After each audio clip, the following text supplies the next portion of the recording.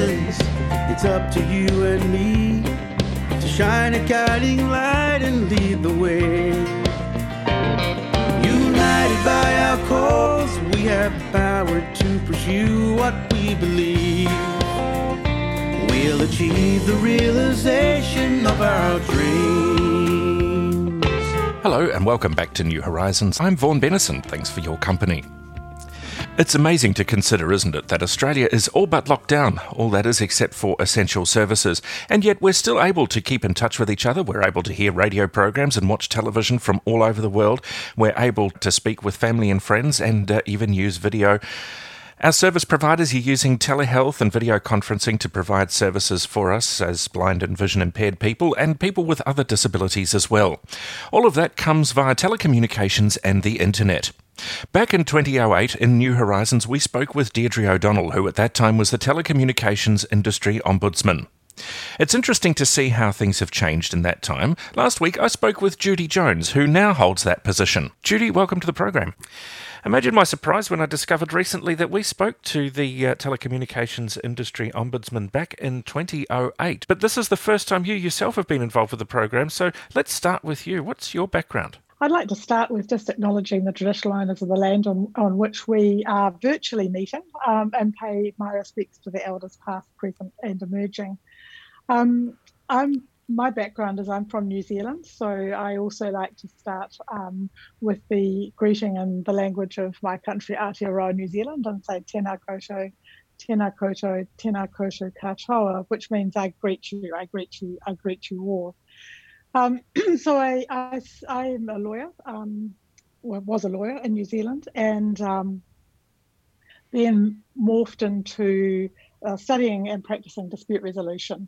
And for the 14 years before I came to Australia, I ran the electricity or the energy complaint scheme in New Zealand, which is the energy equivalent of the TIO, the Telecommunications Industry Ombudsman.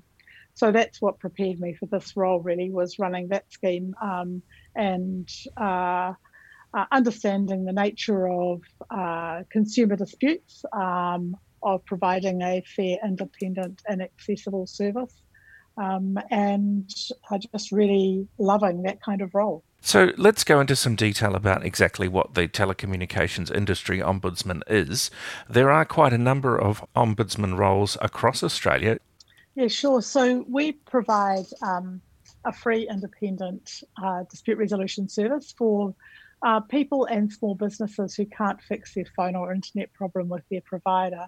So we are a countrywide service, Australia-wide service, and we operate by phone and internet, email, online forms and things, normally from an office in Melbourne. But right now we're completely dispersed and all working from home.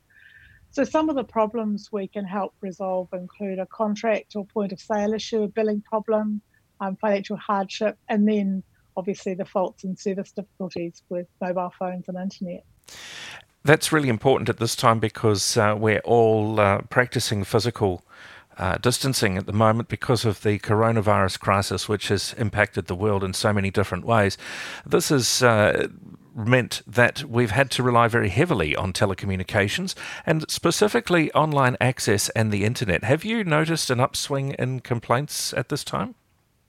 It's probably too early for us to be noticing them, but you're right, that degree of connection is really important. Physically distant but socially connected is what I think is very important at this time, and a lot of that social connection has to be by phone or internet, and so the providers, NBN Co, are all noticing a significant increase in phone and mobile data usage, and there will be problems, but I play the gratitude game, and I'm certainly very grateful that the NBN is in the state it's in now, when we're having to rely so heavily on our phone and internet connections. The NBN certainly has had its teething problems, but it's not the only shall we say, the only service provider that's had teething problems. The telecommunications industry ombudsman has existed, I believe, since around 1993, and that was well before the inception of the NBN. What sort of issues do you find that you most frequently deal with? Certainly at the time when you were talking to Deirdre O'Donnell back in 2008, mobile complaints were a big problem at that stage. It was a peak of mobile complaints. So at the moment, mobile complaints about mobile services and complaints about internet services are about equal at about a third of our complaints each, and then the balance is property issues and landline complaints. So in the 2018-19 year, we dealt with over 132,000 complaints. So we certainly are a very busy service. Certainly in 2008, we were told that the TIO was the busiest of the Ombudsman services. Do you think that's still the case? I think it is in terms of calls into the office and that frontline work that we do, that 132,000 consumers that we assisted. We don't have the most staff. The new Australian Financial Complaints Authority certainly has more staff than us because of the variety of issues they're dealing with, but we certainly get the most frontline calls. So why would you contact the TIO if you're just a standard consumer? You'd contact the TIO if you had a problem with your phone or internet service and had been trying to resolve it with your provider and have been unable to do so. Then you can give us a call or jump online and tell us about your complaint on the web, and we will then see what we can do to help. And what sort of remedies are usually available for people once they get to that point? The first step that we do in our process is to escalate the complaint within the provider, send it off to a specialist team who deal with ombudsman complaints. And if it can't be resolved that way, then we will get in and try and resolve it by talking to both parties to understand a bit more about what happened and find a fair and reasonable solution for the issue. What those solutions are generally are just getting the problem fixed. So if you've got no service, finding out what the problem is and getting the service connected. If there's a fault with the service, finding out what the fault is and how to fix it. If it's a billing problem, finding out whether the bill needs to be corrected or not. If it's a small business and they've been without a service or had a problem with a service that's caused business loss, then we can also give compensation for business loss where that's connected to the phone or internet problem. You'll recognise that Blind Citizens Australia's members, if you like, are generally people who are blind or vision impaired. But more generally than that, there are, of course, a number of people with a disability in Australia. Something like 1 in 5 people has a disability. Is there anything specifically that enables your service to tailor itself to working with people with a disability? I think that the way that we deliver our service helps people with disabilities access us, so that I think a lot of people who are at a disadvantage for some reason need to be listened to in the first instance and to feel heard and to feel that their position is respected. And so that's the training that we give our frontline staff. So we, as I say, we operate by phone or email or web form, and so that's easy for people to access. For blind and vision impaired consumers, we've worked with Vision Australia to ensure our website and the online complaint form are WCAG 2.0. And we're also working on a dedicated phone line for vulnerable consumers, which we're hoping to launch next month.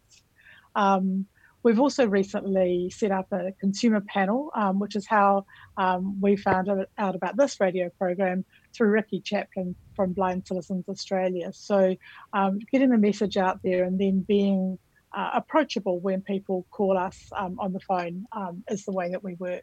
And I think it's fair to say, isn't it, that outside of this whole coronavirus situation, telecommunications is particularly important for people who have a disability. Perhaps they can't get out of the house, or they can't get the services that they need in any other way except via using telecommunications. So I guess a service such as yours is particularly important for people with a disability. Do you know whether there's a higher instance of complaints about telecommunications from people with a disability? I don't think that we have a higher proportion numbers-wise, but I think that they are fairly represented in the consumer research that we do about our service.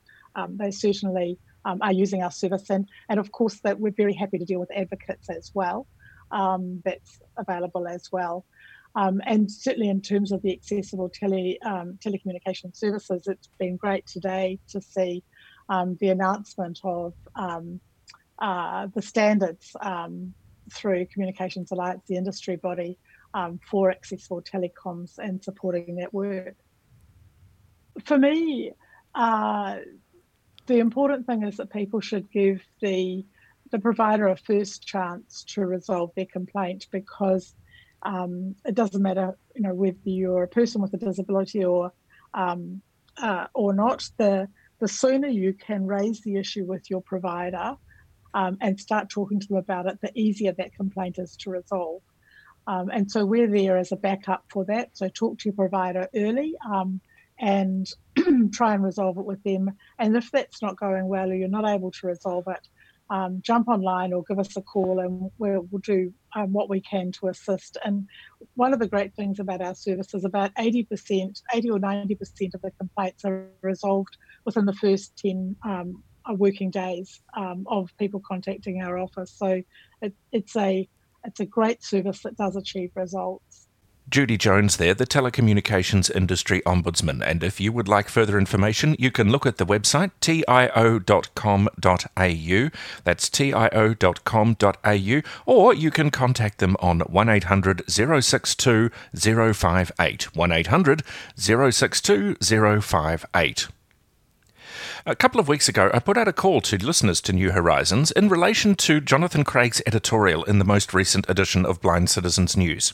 The questions were, 1, does Stevie Wonder have an obligation, owing to his public profile, to speak positively and openly about blindness and vision impairment?